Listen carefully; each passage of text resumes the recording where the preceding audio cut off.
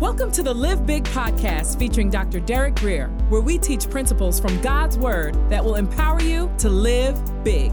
For more information, visit derekgrier.com. Here's Dr. Grier. Good morning, Grace.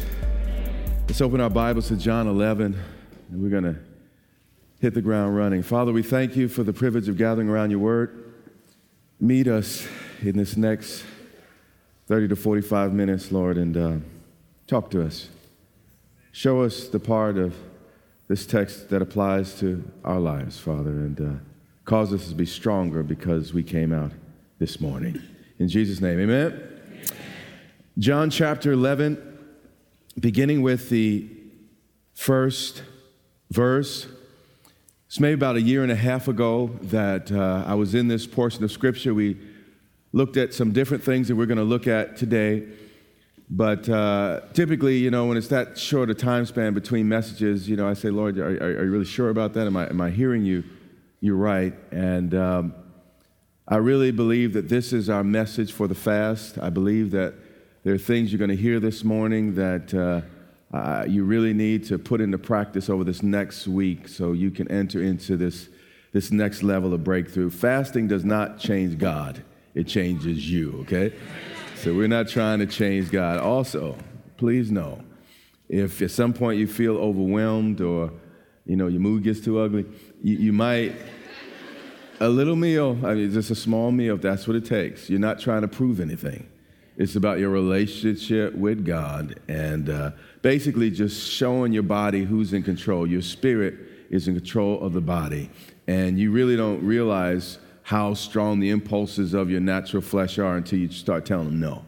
And just reminds you of the battle that makes it real plain, the battle that we're facing. John chapter 11 and verse 1, Scripture says, "Now a certain man," John uses this phrase, certain man, here very, very intentionally.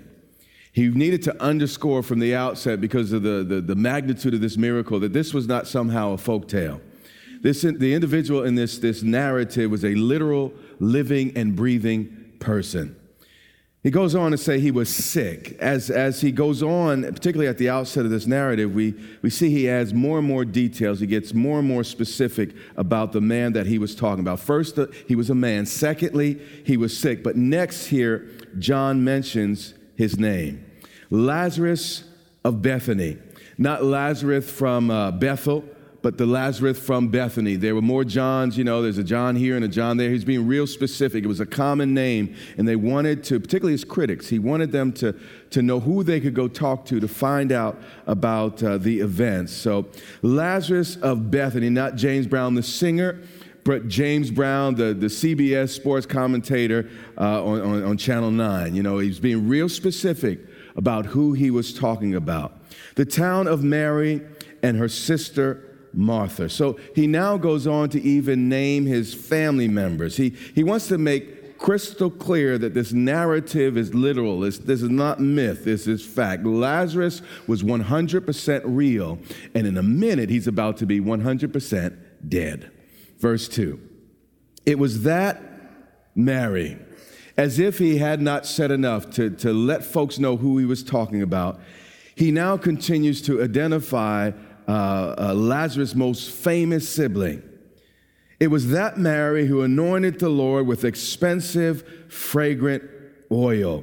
Now, Mary here offers the New Testament pattern on how we worship Jesus. First, we see that she worshiped the Lord with things that had value, things that cost her something. There was a cost to this oil, and she gave it to the Lord. And secondly, what did she do here? She wiped his what? Feet. So not only did she worship the Lord with her resources, no ministry was too low for her. She was willing to get down on her knees and deal with feet if necessary. If that brought joy to the Father's heart, she was willing to do it. And we have to be careful about being too proud in ministry. Then it goes on and says she wiped his feet with her what? Hair. In the book of Corinthians, what does hair represent, particularly on a woman? What does Scripture say? It represents her what? glory. So we see here, third, that Mary gave Jesus all her glory. Even in the face of criticism from her disciples that didn't get what she was doing, she was willing to give God all of her glory, no matter what it made her look like. And then it goes on and says, whose brother Lazarus was sick. This woman loved Jesus. This woman was a worshiper. This woman was an all-out worshiper. I mean, she was demonstrative in her worship. She would give resources from her very life into the ministry of Christ. But what's interesting here is it didn't stop her family problems. It says here, her brother Lazarus was what? Sick. So in spite of all that worship, she still had living situations and household situations that she had to deal with. Verse 3. Therefore, the sisters sent to him. Now, watch how these ladies pray to Jesus. They sent to him saying, Lord, behold, he whom you love is what? Sick. These ladies are about to show us the secret to getting our prayers answered. These ladies actually, they're not like the crowd. This is part of Jesus' intimate team, if you will. They had spent time with him in other settings, and they were maturing in the faith. And Scripture says here, when they came to him, they came proclaiming God's love in the middle of their misfortune. How many of you can believe in God's love even when your circumstances seem to disagree? Even when you have trouble at home, I mean, you're supposed to be, you're a man or woman of God, and trouble rises up in your house. But in the midst of this, these worshipers proclaim Jesus' love in spite of their circumstances. How many know we can learn something from these ladies?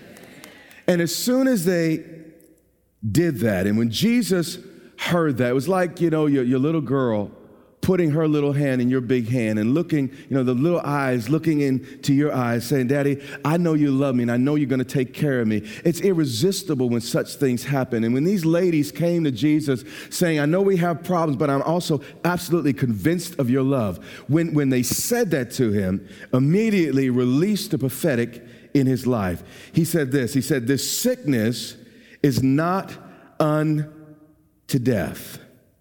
This is very, very important here. These women did not really need a visit. All they really needed was God's word. And when Jesus spoke, the answer was released into their circumstances right then and right at that moment. He said, this sickness is not unto what? Death. Now, Jesus is speaking here. Jesus is either he's God taking flesh or he's not. If he's wrong, he's not God. He's just a man. But he says here, this sickness is not unto what? Death. What is he saying? He's saying that this sickness will not just lead to death, but through death. You see, we can ask God for whatever we want, but God also reserves the right to answer in the way he wants. And in his wisdom, he decided that, you know what? Death will come, but death will be defeated. And just because you have a problem does not mean God does not love you. Let's keep reading here. Let me read it again. He said, this sickness is not unto death, but watch the but for the glory of God. Sometimes what you're facing is not all about you. Everything in this universe is not focused on you. Sometimes there are bigger issues in consideration. And in this case, it wasn't the comfort of Lazarus. It wasn't the ease of Mary and Martha as much as the glory of their God. He said that the Son of God may be glorified through it. Now, the word glory literally here is the term weight, kabod or kabod in the Hebrew. And lightweight problems are for lightweight worshipers. That's important to think about. But if you want to enter the heavyweight class, and these were heavyweight worshipers, these two ladies, you might have to face some world-class heavyweight opponents in opposition. Now in verse 5, Scripture reiterates, though the family had a crisis, God still loved them. Now Jesus loved Martha and her sister and Lazarus. He loved them all. But it looks like an absolute contradiction. Lord, if you love me, why did you let this thing happen? Why did my brother die? Why did my mother die? Why did my father die? Why did that relationship die? If you love me, God, why did this thing happen? Well, watch verse 6. Strange behavior here. When Jesus heard that he was sick, he stayed 2 more days in the place where he was. And if Jesus really loves us, why sometimes does he seem so far away from us? I mean, couldn't Jesus immediately fix it? Couldn't Jesus have stopped the whole crisis just like that? But Scripture says Jesus loved them. So maybe the love of God doesn't mean that you're never going to face a crisis in your family or in your life. And then after this, 2 more days, he said, let's go to Judea again. See, sometimes when I don't understand God's hand, I have to learn to trust his word. Jesus had already put a word on their situation. And a lot of us feel, Jesus, if I could just feel your power, if I could just feel your goosebumps, if I could just feel you, somehow things would get better. But let me explain to you, and we've talked about this before. There was a crowd that was thronging Jesus, and the multitudes were actually feeling him and in God's immediate presence, but none of them got healed, except that one woman that pressed through the crowd and touched the hem of his garment. Feeling Jesus is overrated. I love to feel the Lord. But you know what? I don't always just want to feel him. I need to hear him. I need him to speak into my situation his word. Imagine if all I do is feel God all day, but I don't know what to say. I don't know what to do. There are no miracles, nothing changed. I just feel him. And a lot of times in church, all we want is a feeling. And we have lowered the bar. Feelings are great, but give me God's word because I could depend on that. Feelings come and feelings go. I have good days, and sometimes, I don't feel so good other days.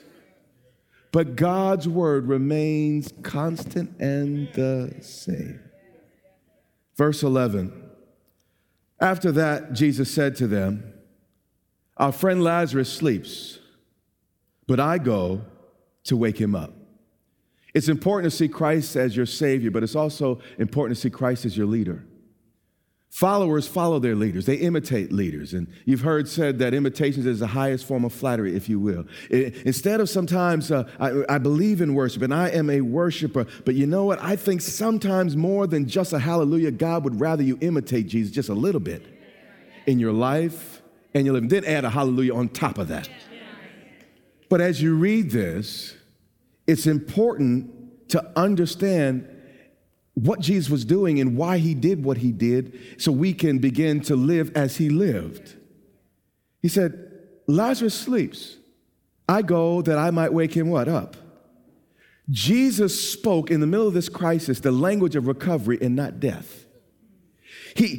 He refused to get down into, and then this is the way a lot of us pray, Lord, I got this problem, I got that problem, and this is wrong. And all we do is harp on and focus on all day long what's wrong. But Jesus spoke the solution into the problem. And this must be our approach. And actually the disciples understood, well, okay, you're saying he sleeps. So if he sleeps, he's going to get better because sleep is temporary. And that was the exact point Jesus was making. This man's sickness was temporary. And what has to happen when you're in your crisis, you need to see it as God sees it. I know it is a fact, it is a problem, but it is a temporary problem. And you have to be careful not to put the period where God wants to put the comma. This sickness is not unto death. And then in verse 12, he says, he sleeps. But then the disciples said, Lord, if he sleeps, then he's going to get up. He's going to get well.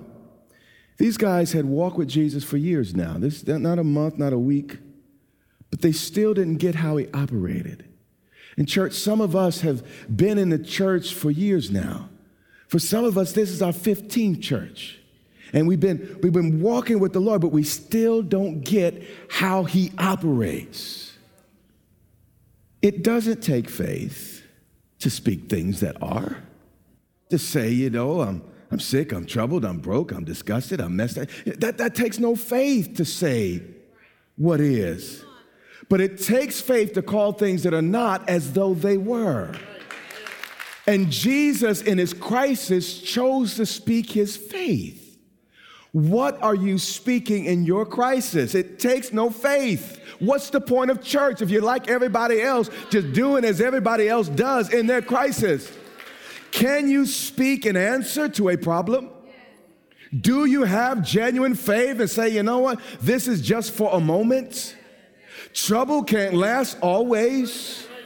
Yeah, a problem has come by my front door, but you know what? I'm going to send it to another address. You know, it can come, but it won't stay. I mean, can you look at your situation and tell it how it's going to end? I mean, he's the Alpha and the what? Omega. And if you serve the beginning and the end, you should be able to speak the end from the beginning in your situation if you truly know God and worship him in your life. We have to learn how to operate like Jesus. You say your wife's going to leave you. Okay, what are you saying? She said that. What are you saying? The doctor said you're dying. What are you saying? The bill collector said you're behind. But what are you saying? Do you hear me?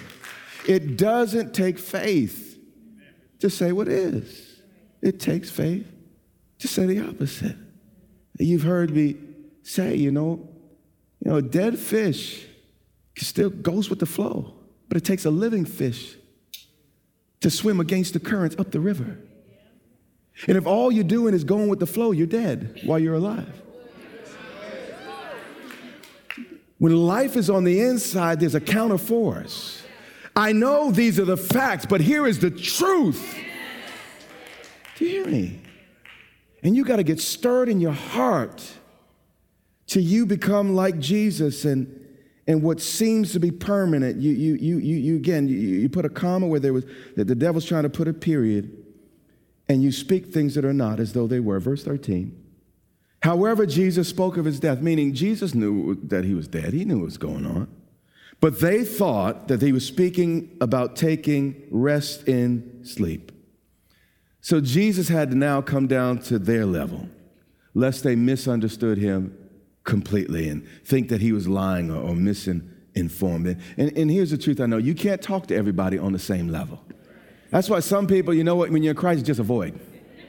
You get some folks that can understand what you're saying about your situation. You hear me? But Jesus was strong and powerful, and he was able to even handle these disciples. But I don't want you to mishear what I'm saying to you, because verse 14 is about to make a claim. Then Jesus said to them plainly, Lazarus is dead. Faith is not denying facts. If you think I said that, I didn't say that. Faith, recognize, here's the facts, but here's the truth. Faith is belief in spite of facts. I know what they say. I know what the facts are, but here's what the Word of God says. Genuine faith is an upstream battle. That's why the Bible calls it the good fight of faith. But how many of y'all fighting? Don't just lay down. When stuff happens, begin to speak the desired results according to God's word and watch his word come to pass. In verse 15, Jesus gets strange here. It almost seems like he's sadistic, masochistic, and just doesn't seem right. But you see, when you look at things from a human perspective, sometimes God looks mean. Sometimes he looks angry. Sometimes he looks uncaring. Jesus says, I'm glad. How's Jesus happy about the death of someone he loved? I mean, what type of God is happy about such an event in somebody's life? This statement used to trouble me until I learned some things. You see, God is not a man, and he has the full perspective and full picture. You see, if I was God as me, I would be depressed every day looking at the world and what people are doing, what kids are doing, what adults are doing. Man, I'd be a mess. You see, God sees, again, the end from the beginning. He sees everything all at the same time. He doesn't look to the future or look to the past. He sees it all simultaneously. And what God has done is he weighs our present struggle. He says, man, that's real.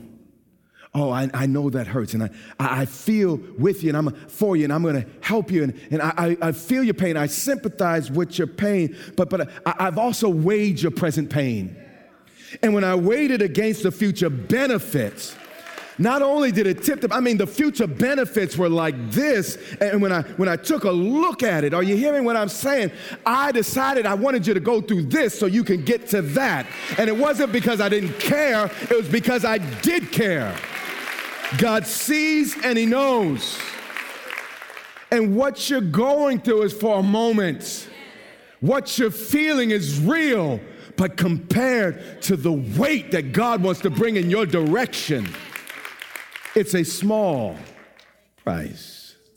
Romans 8:18 has helped me, and I like how the Holy Spirit inspired it.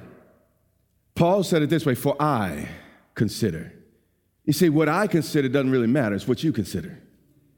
You know, what the Bible says doesn't matter until it gets in you. That Bible on your dresser, there's no value there. It's like, you know, a tomato seed. A tomato seed in the bag doesn't feed your family. It's when the seed gets into the soil that it grows and produces something that becomes beneficial.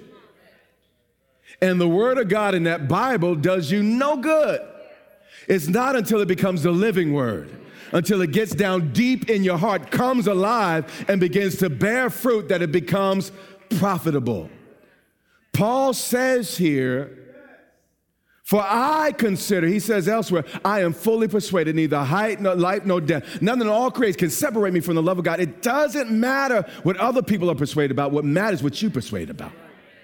He said, for I consider. And this is when I get sad. This is when I get depressed, when I stop considering things the way I ought. For I consider that the sufferings of this present time are not worthy. They are not even in the same class. They don't belong in the same room or the same sentence. The sufferings of this present time are not worthy to be compared with the glory that shall be revealed in us.